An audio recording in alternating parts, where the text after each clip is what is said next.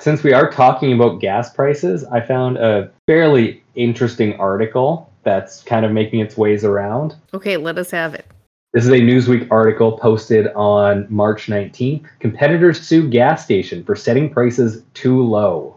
Yeah, I wouldn't think that would be smiled upon. Or is it opposite? Frowned upon? It's frowned upon. Illegal even. Amid historic gas prices nationwide, several stations are taking drastic action against a competitor keeping prices considerably low. Several competing stations in the area around Woodman's Market in Waukesha, Wisconsin, have filed a lawsuit against the location alleging that it's selling gasoline below cost. According to the local ABC news affiliate, WISN, the locations claim that this is in violation of Wisconsin's Unfair Sales Act, which I have no idea what that is, but it sounds like that's kind of meant as like an anti-monopoly law, but they're using it to keep everything as a monopoly. Not a monopoly, an oligopoly. A monopoly of several groups. Sounds like it. I could see that getting more sales overall. Yeah, if gas prices are lower, yes, they get busier. Yeah, they're going to get lineups. Court documents obtained by WISN name companies that operate near BP and Shell gas stations as plaintiffs in the case. Both are demanding $80,000 in restitution, an amount based on the 40 days they claim Woodman's has been keeping prices too low. As of Saturday, the average price for a gallon of gasoline in Wisconsin was around $3.93, and according to the data from AAA. Woodman's currently offers gas at $3.59 a gallon, based on listings Newsweek acquired from GasBuddy. BP and Shell locations in Waukesha listed prices of $3.89 to $3.99. Membership-only retailers like Costco and Sam's Club are often able to set much lower gas prices at their on-site stations when compared to standard gas stations in their area. They're able to charge so little because around 75% of their profits come from subscription costs. Similar to Costco, Woodman's is a regional chain of grocery stores that offers gas on-site but is not membership. So I just find it hilarious that the lawsuits or people are selling gas for too low. Yeah, well, I guess you know who's calling the shots because they can't just set them low. Remember, when gas goes up, it seems to just go up with every single gas station at exactly the same time. There's collusion behind the scenes that unfortunately nobody will actually regulate. Oh yeah, that's something. I wish I knew more about it. I don't know if I really do. Maybe I do. I mean, we could definitely do an episode on that. How gas stations set their pricing? We could do it on actually confirmed price fixing. There is actually quite a few that have happened. LCD screens in Korea had that. Superstore had bread price fixing for a while. Brought to you by Pete Buttigieg. Yeah. I'm going to add it. There's a couple more, but that's just the ones off the top of my head that I can think of. Of course, gas back in the day when it was Standard Oil. Was that who Rockefeller was? I don't know who they were. I only know the name Rockefeller. And everything got split up because he basically was just one big monopoly fixing prices. Also, he got there from means one of the great robber barons. Robert Baron. I just said Robert Baron. Robber. That would be a great name for a fantasy show about, like, robber barons. Yeah. That's interesting to know. We need more of them. What are they called again? Woodman's? Yeah, Woodman's. We need one here. I guess it's a regional grocery store there. I'd go there. We actually just got a new Costco in Kelowna that has a gas bar. It is constantly packed, and it is always... Yeah, Costco gas bars always are. Always. It's because they're 6 cents a liter cheaper, which would be, I don't know, like 20 cents a gallon? Something like that. Oil prices are coming down, so eventually we should see gas prices go down too. But of course, supply and demand doesn't actually apply to gas. Which I know nothing about, as I just said. Anyhow, let's get on to the bigger and better things. Okay, let's do it. From the unexplained to the mundane, why don't you come join us on our journey to the fringe? Hello, and welcome to Journey to the Fringe, the most widely recommended podcast by podcast hosts that I was able to poll. Yeah, it was fairly popular among the poll. Gotta love those poll numbers. Yeah. Anyhow, today we are going to be talking about school, and in a very roundabout way. Now, schools are a place where we go for education, generally not on the fringe topics. But Chelsea and I both have stories where students went to school that day and got an education on strange and paranormal that they were not prepared for, and is probably the most educational day in their lives.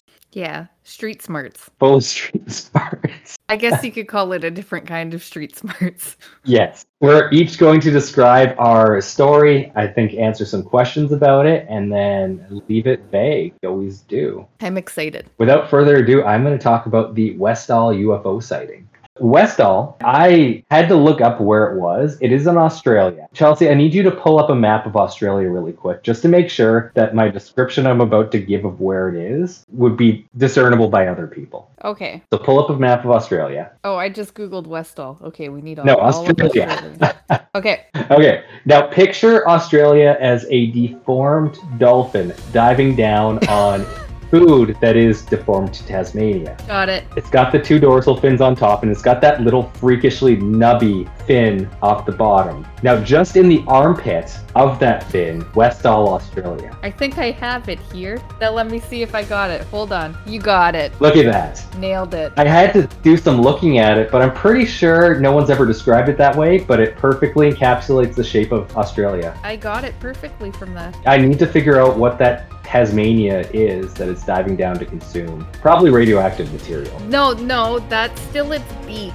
It just has a break in its beak. Okay. You see what I'm saying? And then it's got two bone fragments that attach with it. Yeah, that exactly. It's not perfect.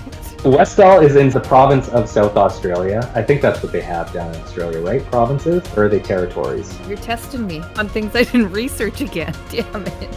I can't remember. Provinces? I can't talk. I'm guessing. Yeah. Anyhow, it's in South Australia. It's basically the middle of South Australia. It's kind of the middle of nowhere on a beach. And like the closest big town to it is Adelaide, which is an 8-hour drive away. Oh my god. Anything that's not like Melbourne, Sydney, and Brisbane is like in the middle of nowhere in Australia. Like, how far away is Melbourne from Adelaide? Well, if it's 8 hours from Westall, it's over 8 hours. So Adelaide to Melbourne is another 8 hours. So like the closest really big Australian city is 16 hours by car. Are we talking flying or hitchhiking or walking? Driving. Okay, driving. Considerably more by foot. Mm-hmm. Westall, fairly small, insignificant town, except for something that occurred there on April 6th of 1966. I'm just going to go with the simplest explanation here. Wikipedia has a very short intro paragraph of what happened here. I'm going to go with that, and then I'm going to get into more detail. At approximately 11 a.m. on Wednesday, April 6, 1966, between 100 and 200 students and teachers from Westall High School, now Westall Secondary College, reported seeing a flying object, described as gray or silvery green saucer-shaped craft with a slight purple hue and about twice the size of a family car. According to the students, the object was descending, overflew the high school, and disappeared behind a stand of trees. Approximately 20 minutes later, the object reportedly reappeared, climbed at speeds, and departed towards the northwest. Some accounts describe the object as being pursued by 5 unidentified aircrafts. What was it doing for 20 minutes? That's a good question. Anyhow, that's its very vague explanation. It's actually a bad Wikipedia article compared to what you can find out there. Okay. Although I always think it's the best place to start. It is pretty much.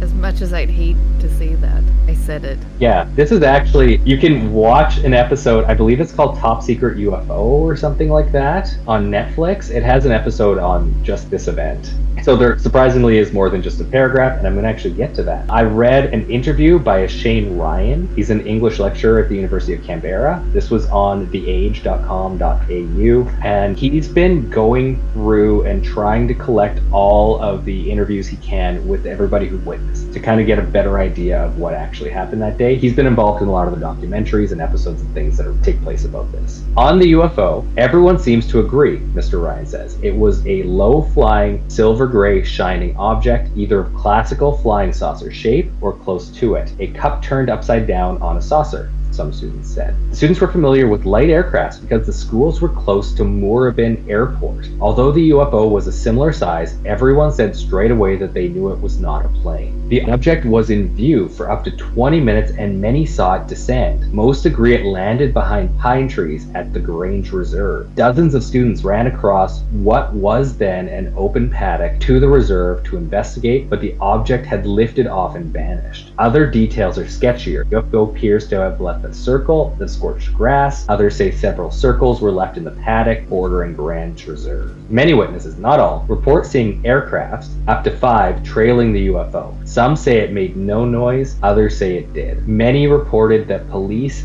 Air Force, military personnel inspected the site. Some, not all, say the authorities burnt the site. The Dandenong Journal, for which the story was front page news 2 weeks in a row, reported that students and staff have been instructed to talk to no one about the incident. Nevertheless, one teacher, Andrew Greenwood, gave the paper a detailed account. And we're actually going to keep talking about Greenwood in just a bit. I'm just going to finish this up. Okay. It was silvery gray and seemed to thicken at times, he said. Thickening was similar to when a disc is turned a little to show the underside. One of the closest witnesses was a boy whose family leased land at Grand Reserve for horses. Sean Matthews, not a student at Westall, was on holidays and spending time on the land. I saw the thing come across the horizon and drop down behind the pine trees, he told the Sunday Age this week. I couldn't tell you what it was. It certainly wasn't a light aircraft or anything like it. I saw the thing drop down behind the pine trees and saw it leave again. Couldn't tell you how long it was there for. It was such a long time ago. Mr. Matthews, now 51 and living in Greenvale, said the object went up and off very, very rapidly. I went over, there was a circle in the clearing. It looked like it had been cooked or boiled, not burnt as I remember, he said. A heap of kids from Westall Primary and High School came charging through to see what happened. Look at this, look at that. We saw it as well. That sort of thing. It was a bit of talking point for a couple days. Mr. Matthews said the object, about the size of 2 family cars, passed him at a distance of about 4 football fields. It was silvery, but it had a sort of purple hue to it. Very bright, but not bright enough that you couldn't look, he said. I thought it had dropped down behind the trees. I thought, hello, hang on. A minute or so later, it went straight up, just gone. He said police and other officials interviewed his mother, but he cannot remember them burning the landing site, as others have alleged. He did not see any light aircrafts trailing the object as others did. The way this thing moved, there's no way it could have been a weather balloon or a light aircraft, he said. A helicopter? No way. No noise, wrong shape, and it didn't move like it. It came out of the distance, stopped, and then dropped. It didn't just sort of cruise and then slightly descend at an angle. It just stopped,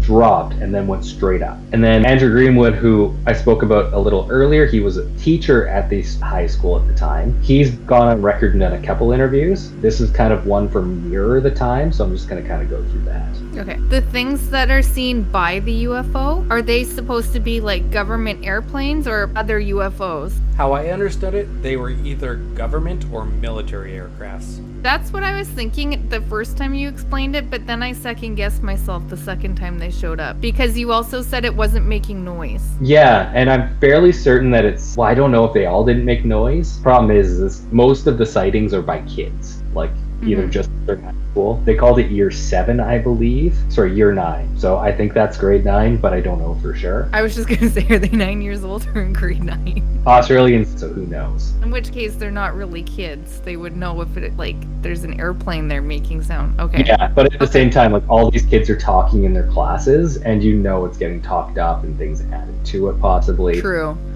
So Andrew Greenwood, who taught science to year 9 students at Westall, detailed attempts made to silence him and how he was contacted by someone at the very top of the U.S. government. Okay. An American physicist known for his research into UFOs, Dr. James E. McDonald, conducted an interview with a science teacher from Westall School, Andrew Greenwood, who witnessed the events. McDonald then recorded himself describing their meeting and the creepy details Greenwood gave about his experience. So sorry, this might not be direct evidence, it for some reason is McDonald describing the interview. Greenwood told me the UFO was first brought to his attention by a hysterical child who ran into his classroom and told him there's a flying saucer outside. McDonald says on the recording, he thought this child had become deranged or something, so he didn't take any notice. But then the child insisted that this object was in the sky. He decided to go out and have a look for himself. When Greenwood went outside, he noticed a group of children looking towards the northeast area of the school grounds, and as he approached them, he claims he saw a UFO hovering close to the power lines. Greenwood described it as a round,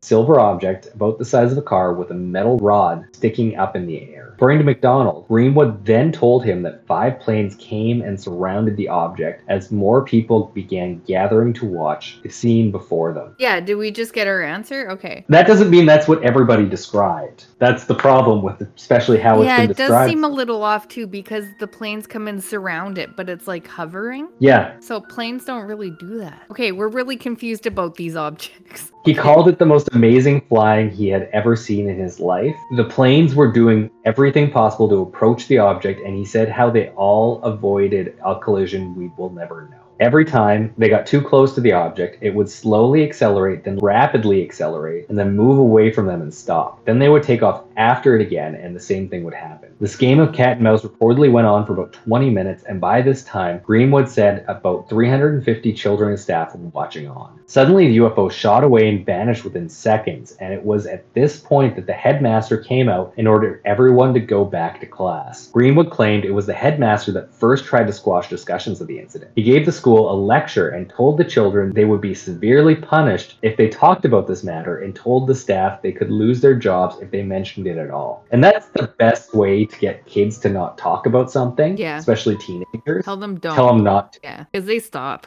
They will listen. They're rational children after all.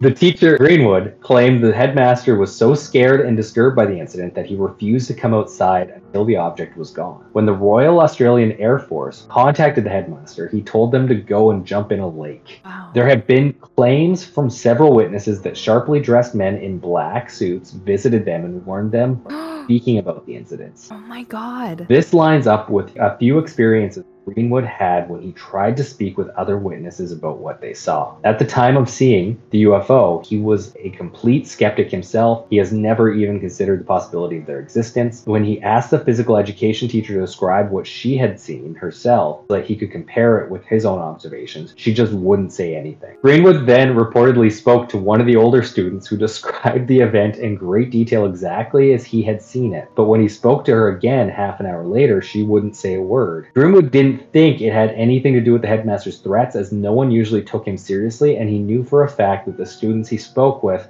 didn't attend the meeting where he made the threats. This all came from a New York Post article. You can actually find more about Greenwood. I just kind of found that the most whole interview. And then on reading it right now, that's not actually his interview or him saying it. It's somebody interviewing him and then saying what he said in that interview. They're summarizing his words? Okay. Yeah. That's a little bit bizarre of a thing. Generally, I don't like the New York Post articles. They definitely exaggerate a lot of things, but on UFOs, they actually do not a bad job. A little upset with how they did that.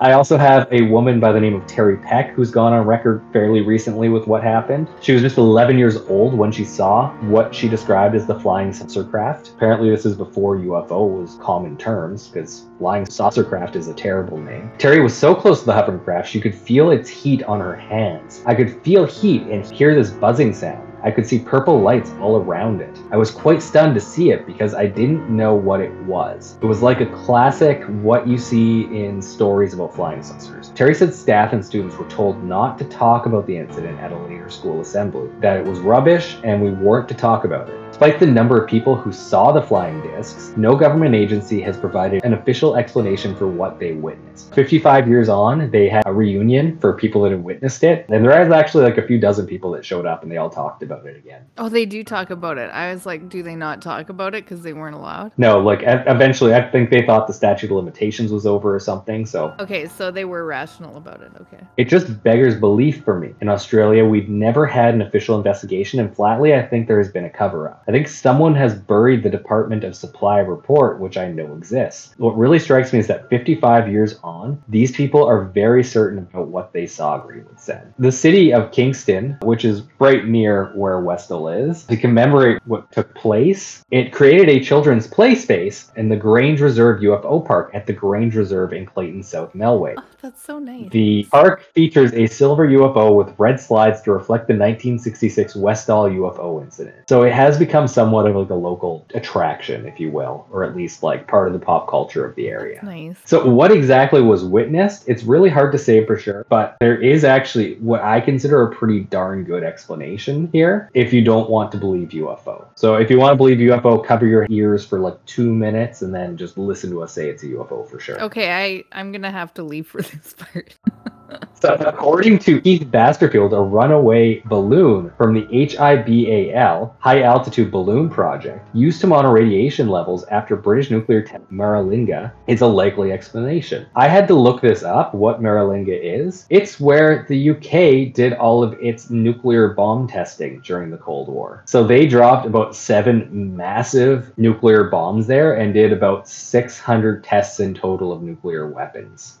In 1963, they started surveying it to actually see the damage that was done during these tests. And in 1967, they began cleanup of the area. Basterfield located documents in the National Archives and former Department of Supply indicating a test balloon launched from Mildura may have been blown off course and came down in Clayton South in a paddock near Westall High School, alarming and baffling hundreds of eyewitnesses, including teachers and students. Basterfield said HIBAL balloons had a white-silver appearance and featured a parachute and gas tube trailing from the top, which is consistent with witnesses' descriptions of the objects. Right. There were also reports that after the incident, men in suits cautioned witnesses not to discuss details of the secret government exercise. Hold on. Did the government itself have Men in Black? I think Men in Black more or less a colloquial term for government official a lot of the time. I guess so. Makes sense. According to a skeptic, Brian Dunning, who I'm not a huge fan of overall, but he's in the Wikipedia article, so I think I should just give his quote. The weather balloon is a likely explanation for the first half of the event. Dunning suggested a nylon target drove, like a windsock, towed by one plane for the others to chase, and known to be in use by the local RAAF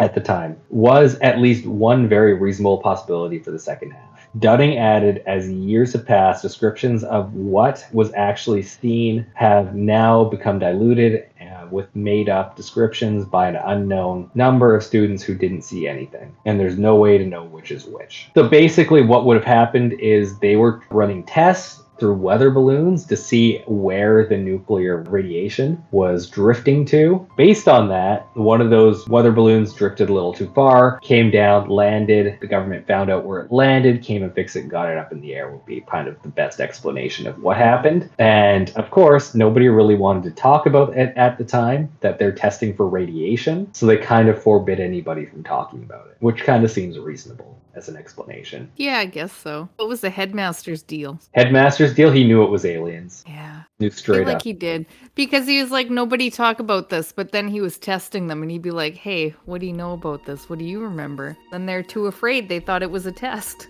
I wouldn't. I think you're getting the two guys confused. Greenwood wasn't the headmaster. He was the one trying to talk to everybody. Oh, I am getting them confused. But still, it does follow a few things that occur in other UFO sightings, like the circular burn marks where it came down, radiating heat off of it, and moving in ways that normal aircrafts usually don't. Although, to be fair, weather balloons don't move like normal planes either. They just go up. But this thing didn't just go up either. Or with the wind. Yeah. And at the end of the day, I believe this is still unexplained, and therefore we will deem this a UFO. We will. We must. And Chelsea, any questions? No, I've been asking them as we've gone. And yeah, Maralinga area, I ended up looking it up. They finally started cleaning the land for good, actually doing it right in the year 2000. Yeah, it's still probably no good. Yeah, and there was Aboriginal groups that were living in that area. Oh, no. And they had to get moved, and yeah, they suffered drastically. Government ended up paying them about $13 million. Ugh, I hate that. I hate those things. Yeah, I actually had to look this up because I could have sworn there's another secret place, or there was something secret in Australia that I remember learning about, but that's Pine Gap, and Pine Gap's something else. Do we have to add this to the list? Yeah, you should add Pine Gap to the list. Pine, like the tree? Yeah. Gap, like mind the gap? Yeah. Okay, added.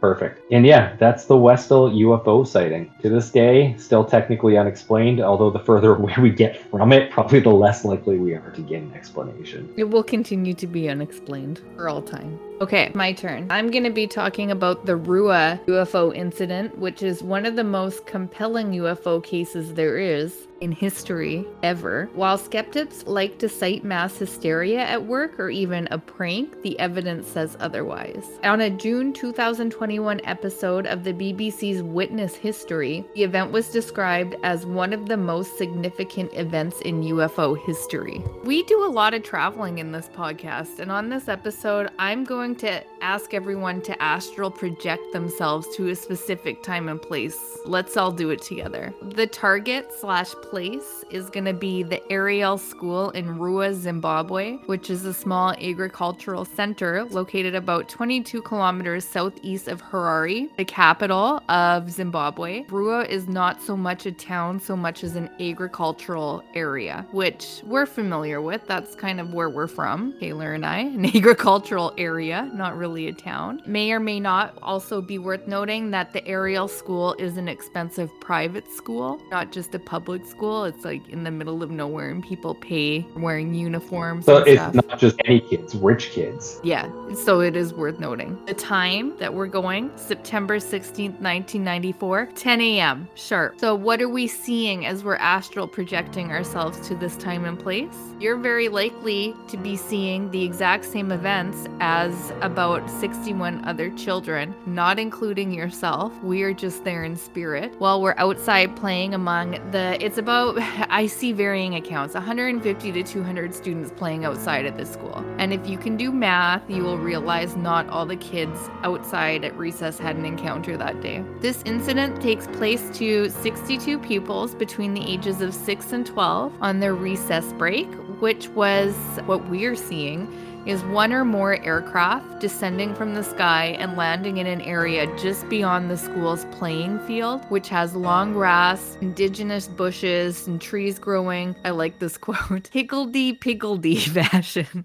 Never heard that before. I do think a lot of the kids at the school are British, just based on the interviews that I watched. And one or more creatures, depending on the witness, dressed in black approach the children. And since we're there, these creatures are telepathically communicating with you because we're there, astrally projecting ourselves. Can you telecommunicate with an astral projection? No, but I'm just pretending like you could because this is Okay. important to the story.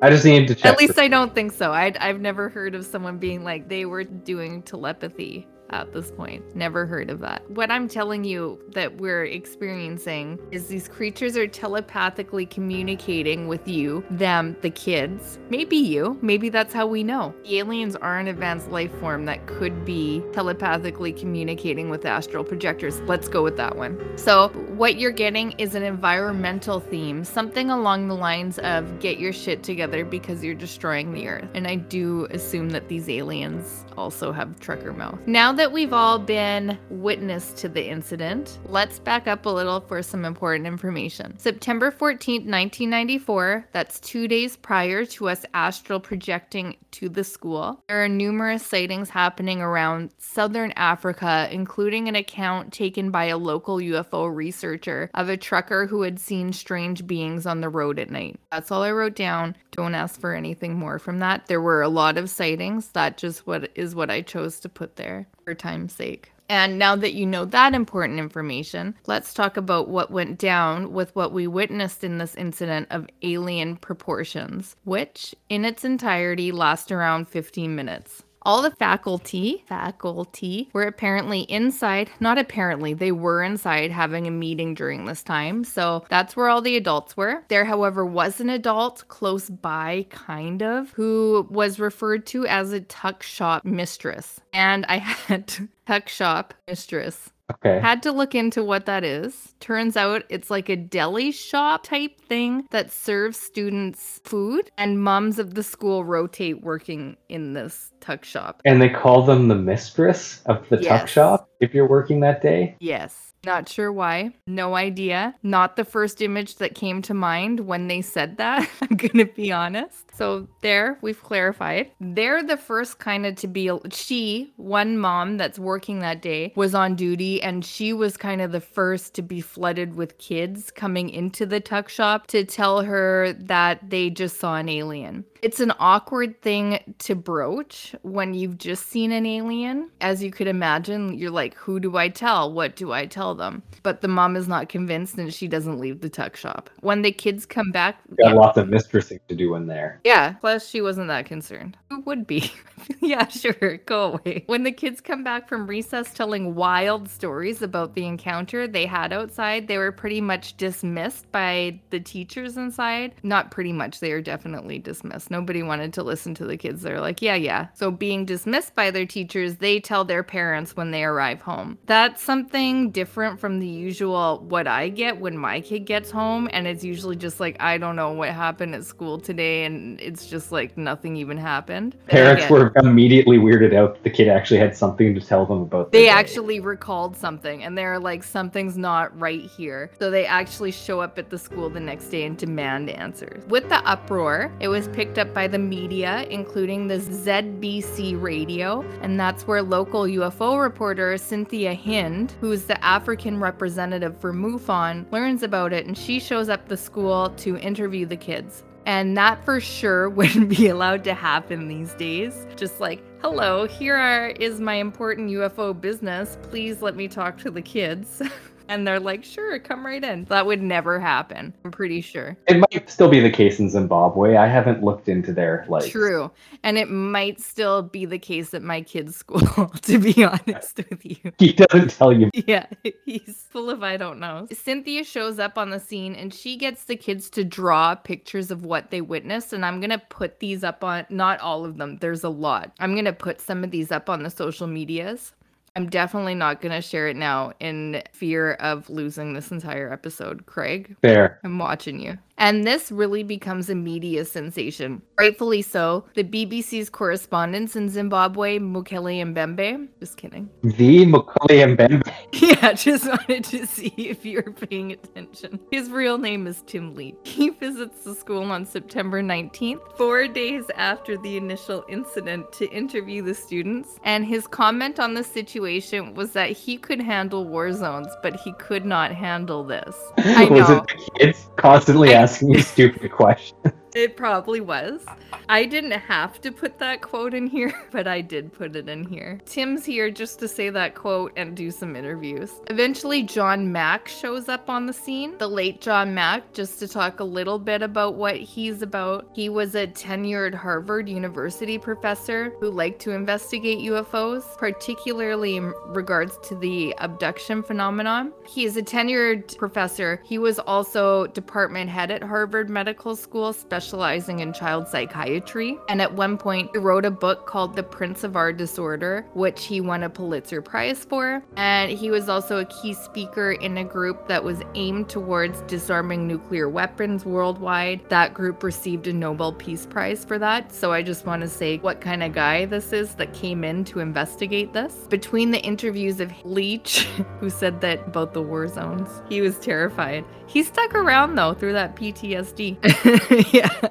And Mac, a total of 62 children claim to have seen at least one UFO. I know it took me forever to get to this point in what I'm talking about, but now I'm gonna get into the details of all the kids who had a sighting. I always make you wait for it. I always gotta circle around for it. Talk about some other stuff, then come back to it. Basically, all the kids' experiences were consistent, telling the same story. However, some of the details did vary a bit, and we can theorize why after. Because children lie constantly. Yes, they do. They do.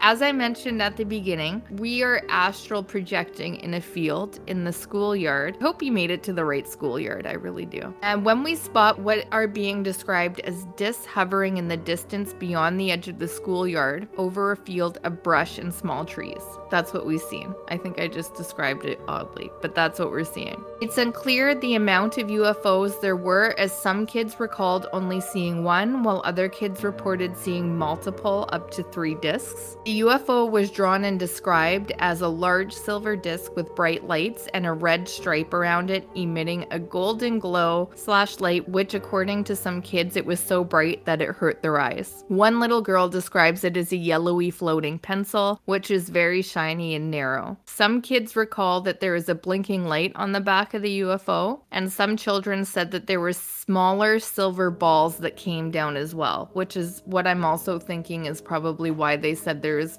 multiple UFOs. I'm not sure. They / it, the object, then disappears, reappears a couple seconds later, kind of like teleporting around the sky, and eventually the craft floats down closer to the ground, never officially landing. Some kids report a silver flashing from around the trees by the object, and the craft is making a humming sound, which one little girl reports sounded like someone playing the flute, and it scared her. At this point, many of the kids ran, but some, mostly older kids, stayed and watched the approach as they were curious. The kids that were not afraid of flutes? Yeah, either that or they didn't want to go back into class. Yeah, that's fair. They already got yelled at by the mistress today. Yeah. So between 1 and 4 creatures emerge from the craft and are witnessed running around the brushland and are described as being thin, dressed in tight black suits, big eyes, no nose, just small nostrils and large eyes. A lot of the kids described them as having like long black hair. Super weird detail. All the kids just refer to the gray type. It's a gray type looking alien. They are referring to him as the man. I've never heard the Greys described as having hair. Same. And none of the drawings from the kids have this creature having hair, but I have it in an interview. We're going to play, whether you play it before this or after this. Just edit this to make it sound like I said the right one. Swimming around down there. So I went down to see what was happening. And I actually saw this craft in the trees. And it was like in a Milky Way pattern on it, like silver and green and that sort of colors. And then there was this little boy crying, so I went up to him to see what was wrong with him, and he said he was quite afraid of it. And then that actually made me quite afraid of it, because when somebody's afraid, I get afraid. And then I saw this person, and his eyes were like in a slant, like so, and his mouth was just like a line, like this. And then at the time, the teachers were in a staff meeting. So nobody actually went up to go and call the teachers because I think they were too afraid and everything. So when the bell rang, because somebody eventually went up, one of the prefects went and said to one of our teachers, Mr. Vernon, please can you ring the bell, because there's quite a bit of a performance down there with all the kids running around. And then somebody from BBC came to us, and he went for a walk down there with us with a Geiger count. And actually on that piece of metal over there, we could stand up on it and we could actually see a few burn marks. So he asked us when we were walking down there with him, he said, please could you come down with us to go and have a look at the things. So when we walked about, if there's about 6 poles, and if you have a look, 1, 2, 3, 4, 5, 6, there were burn marks actually on the ground. And then the heels there on the rock, the day that it happened, there was something glittering, like quite strongly. And then when we came back to school the next day, it was just gone. And also, when we went down with them, the burn marks were just gone. That's like a few minutes later. How long did you observe this whole happening? I think it was about 5.5 minutes when we went down there, because it was actually quite scary. None of the pictures that are drawn show it with long hair. It's super strange. It's just a strange detail. I've never seen an alien having like long black hair. They never refer to this creature as an alien. They are referring to him as the man in everything I've heard. It exited a craft and approached the children, as we saw happen when we were astral projecting. Some of the kids report that they were stuck in a trance and they couldn't move. A few girls described a dark, shadowy figure scurrying near the craft, described to look as if it was running in slow motion. There's like a time thing happening. You see it appearing and disappearing, and you see the creatures acting strange. There's some sort of time distortion. A quote from one of the child witnesses: we saw something silver, and then we quickly ran to the logs, and we saw a silver thing, and we saw a man standing next to it. I felt scared when he was looking at me, because I've never seen such a person like that before, and his eyes were scary because they looked evil, because it was just staring at me as if it wanted to come and take us. Totally different child witness here. Quote, one was running across the trees and another was running across the ship on top of the object. The eyes were pointed as they came in towards the center. It's like describing how they're like long and come in like kind of eye drop shape. I looked at him and he looked at me and he gave me the creeps. Another boy describes what he described as little men coming out of the craft. People like with weird features, huge eyes, and no lips. The kids all report that the eyes stood out the most. A little girl says when she saw the creatures, it was so unsettling she had to look away. He was just staring. We were trying not to look at him because he was scary. My eyes and feelings went with him. Weird comment. Another witness named Guy says, I could see the little man, about 1 meter tall, was dressed in black, shiny suit, that he had long black hair, and his eyes, which seemed lower on the cheek than our eyes, were large and elongated. The mouth was just a slit and the ears were hardly discernible. It's so crazy. It's such a detailed sighting because of how many freaking kids there were. This is like 2 elementary school classes that witnessed this. So I'm just curious, when did these kids give the interview or give all these interviews? Was it like fairly close to the event? These are compiled through a series of 3 different people were interviewing. In total, they interviewed 62 kids. The original, you actually asked me one that I knew. The original interviews were given by, what's her name? Cynthia Hind, which is the MUFON one. She's the first one that showed up, and she literally the next day started interviewing the kids. Okay. BBC guy comes in maybe a couple days later. John Matt comes in a little bit later. He probably comes in a couple weeks later. Don't quote me on that, but he comes in a lot later than the other 2. I just wanted to confirm that because the words these kids are using to describe what they've seen don't necessarily match up with an elementary school education level. Although I do get it, they're rich kids. But Yes. like, I just don't picture an elementary student saying elongated. Yeah, and to that, I almost feel like they're being directed a little bit. I don't know, and I'm gonna get you to play. I've specifically taken out a few ones that I want us to play on this. I'm not sure that I come from the same background as someone who's paying for a private school in Zimbabwe, so they very might, and the ones that are saying these bigger words are older kids. Okay. They're probably on the older scale of this, not that I would be saying I don't even say elongated now, to be honest with you, unless I was pressed to come up with that word and they're like hinting for it to be that word, if you know what I mean. There is some stuff out there with skeptics about all the children they're not all interviewed together, but they're not interviewed on their own. You mean like a parent's there? No, they're interviewed with the other kids. Oh, okay. So they're never like one-on-one interviews trying to figure this out. They're kind of in a group of kids. They're never just like a one-on-one interview with the interviewer. So there is talk of the kids being led in that way. The other thing, just so we're not holding anything back here, is telepathy doesn't come up until John Mack comes in and interviews the kids. So do with that information what you will. Well, maybe it was just delayed telepathy. They didn't pay for the high-speed telepathy, so... Well, it's super weird because a lot of the kids say that they didn't really... It wasn't until they got home that they started getting these weird feelings about the environment and what they started talking about. It wasn't like there was an immediate transaction. It wasn't until they felt it until... It's super weird. Some of them said that they got pictures. Some of them...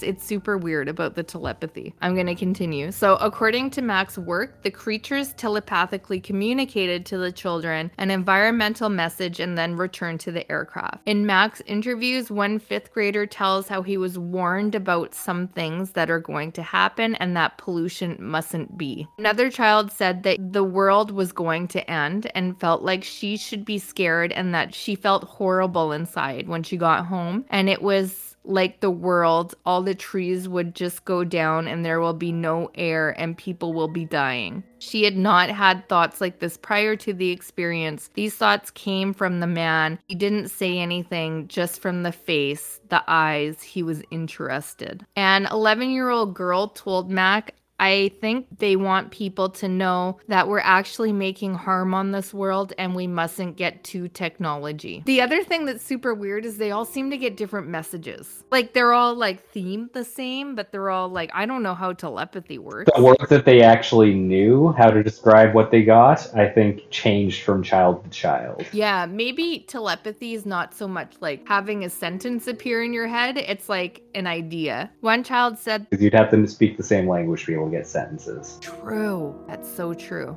Okay. Didn't think of that. I know personally, if I had personal knowledge of like impending global doom due to climate change and waste, I would definitely take it to elementary students in Zimbabwe. That's something that comes up a lot. Like, why these kids? Let me just finish this last sentence. One child said that he was told the world would end because they're not taking care of the planet. So the beings were pretty telepathically chatty. Okay, so that came up a lot. Like, why these kids? Like, going to school, like, in broad daylight. Like, there's never any daylight sightings. There's people that say it was just, like, an opportunity that it presented itself at that time. There's other people that say, like, what better place if you have, like, an environmental message to give than kids? Because they're pretty, like, impressionable, right? They are, but they don't really have any power for at least another decade. No, and maybe that's what they're going for. Because look at us now. We've done nothing. You've done nothing and we've made it worse.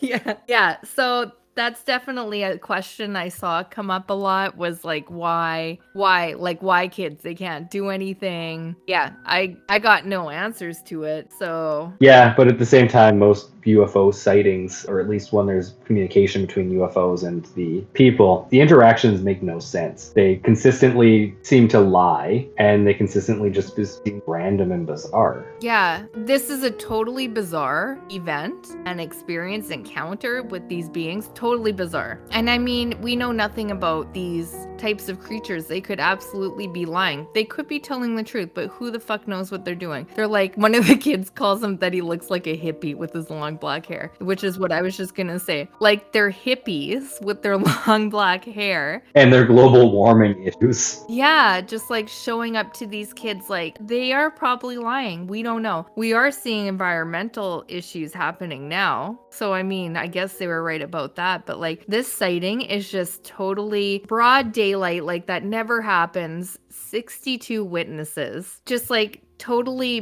bizarre. It's a bizarre encounter, and this is why they call it like one of the greatest UFO sightings that's happened. Plus, all the witnesses are kids. Everyone's like, yeah, like, get out of here. No one wants to hear this. So after this, the craft either faded away, flew away, or just disappeared, depending on what kid you're talking to. John Mack concludes that this was genuine. The kids are telling the truth, and the aliens did in fact visit. He knows the kids are genuine and that they're of sound mind, no mass hysteria or anything. Remember, this guy is a professor of psychology specializing in kids psychiatry at Harvard. So he's not just some guy that shows up without any training. He's trained to know if the kids are being genuine in their sighting or not. There's recordings of him saying why he thinks that, which is a lot more in depth than what I just said. And I mean, to account for the amount of beings that were reported, and kind of like why a couple of UFOs were reported and some said just one, the amount of beings or stuff like that. In my opinion, one being the point of view of some of the kids. There was a lot of kids there, and even if you listen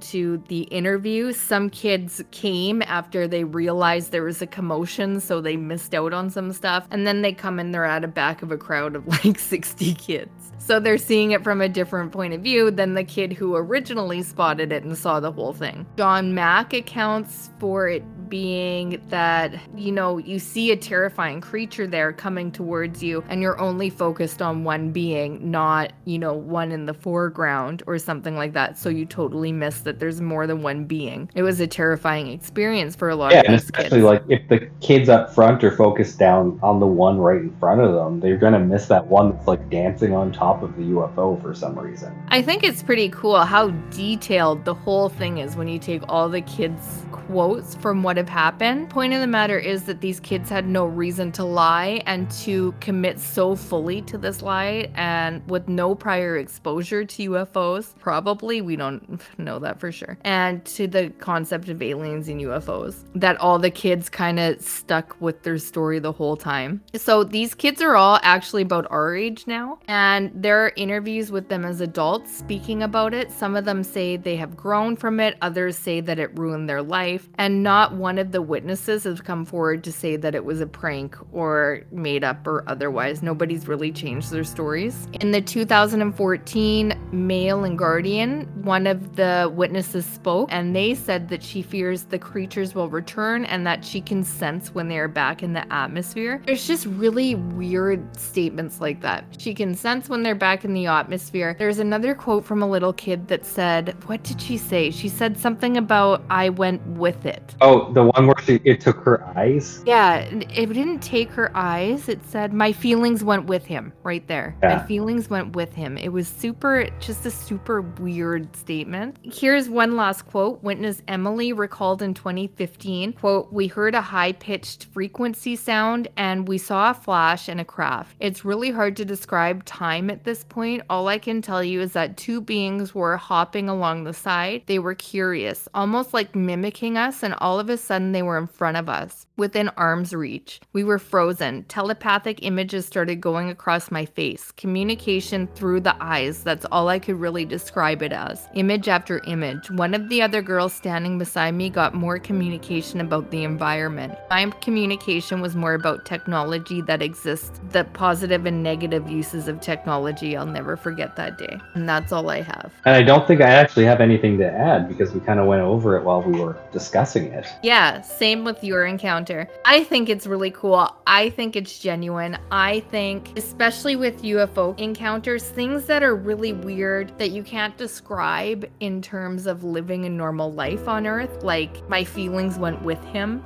or just like I can sense when they're back. Like that doesn't make sense to say in a normal encounter, or where like people are like kind of popping in and out of reality, where you're trying to like picture what they're seeing and they can't find the words. Do you know what I'm saying? They don't know the words to describe what they were seeing. Especially, when they're that young, Yeah, I think it just lends to the authenticity, where maybe if an adult had that encounter and they saw those things and felt those things, they would skip over it because they didn't know how to put it into words that fit in this reality. So I think it leads a lot to the authenticity of it. Overall, I give it a 10 out of 10. I think this happened and I liked it. And I have things to share that are going to be saved for social media that I can't share on my screen right now because we don't want to mess with Craig. Social media will be packed on this one. Yeah. Because there's a lot of pictures.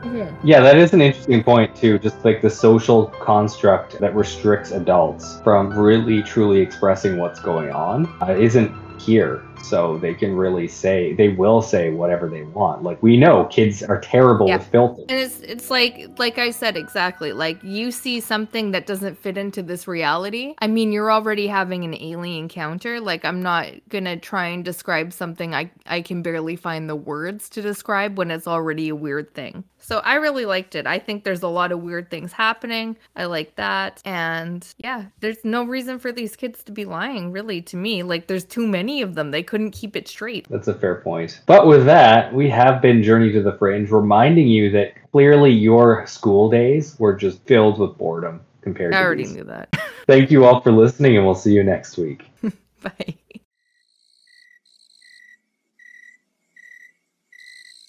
Thank you for listening to Journey to the Fringe. If you have liked what you have listened to, please like, share, subscribe, or follow, depending on what venue you are listening to us through. Also, please, if possible, leave a 5-star review, as that really helps us in the algorithms. Should you wish to interact with us, please check us out on your social media of choice. I bet you we are there. And if you really want to communicate with us and give us ideas for new episodes, or tell us that we're wrong and terrible, either way, please send us an email at journeytothefringe@gmail.com. For now, I'll see you in the next episode.